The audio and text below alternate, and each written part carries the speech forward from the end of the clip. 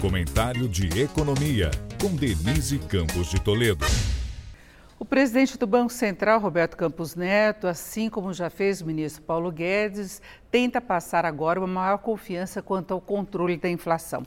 Até porque a intenção é dar uma pausa nos aumentos dos juros na próxima reunião do Copom em agosto, quando a Selic deve ir a 13,75%. Há uma preocupação também com o ritmo de atividade e o efeito represado da alta dos juros que houve até agora. Por isso, ele fala em já estar finalizando o ajuste, enquanto outros bancos centrais estão começando.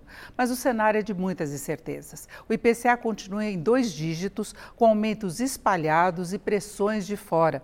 Hoje mesmo, a alta da Bolsa de Valores foi puxada pelas ações da Vale e da Petrobras pelo aumento dos preços do minério e do petróleo.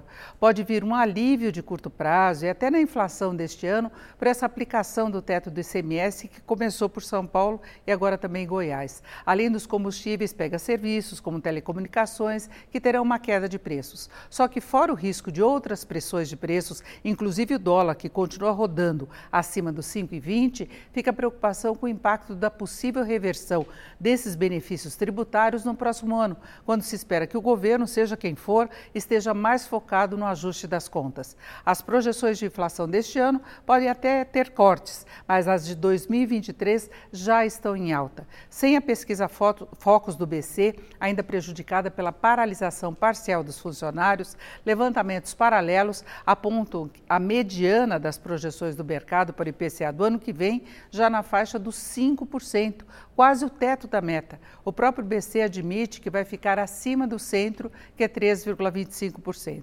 Por isso, boa parte do mercado ainda vê a possibilidade de a Selic ir além dos 13,75%. Denise Campos de Toledo para o podcast do Jornal da Gazeta.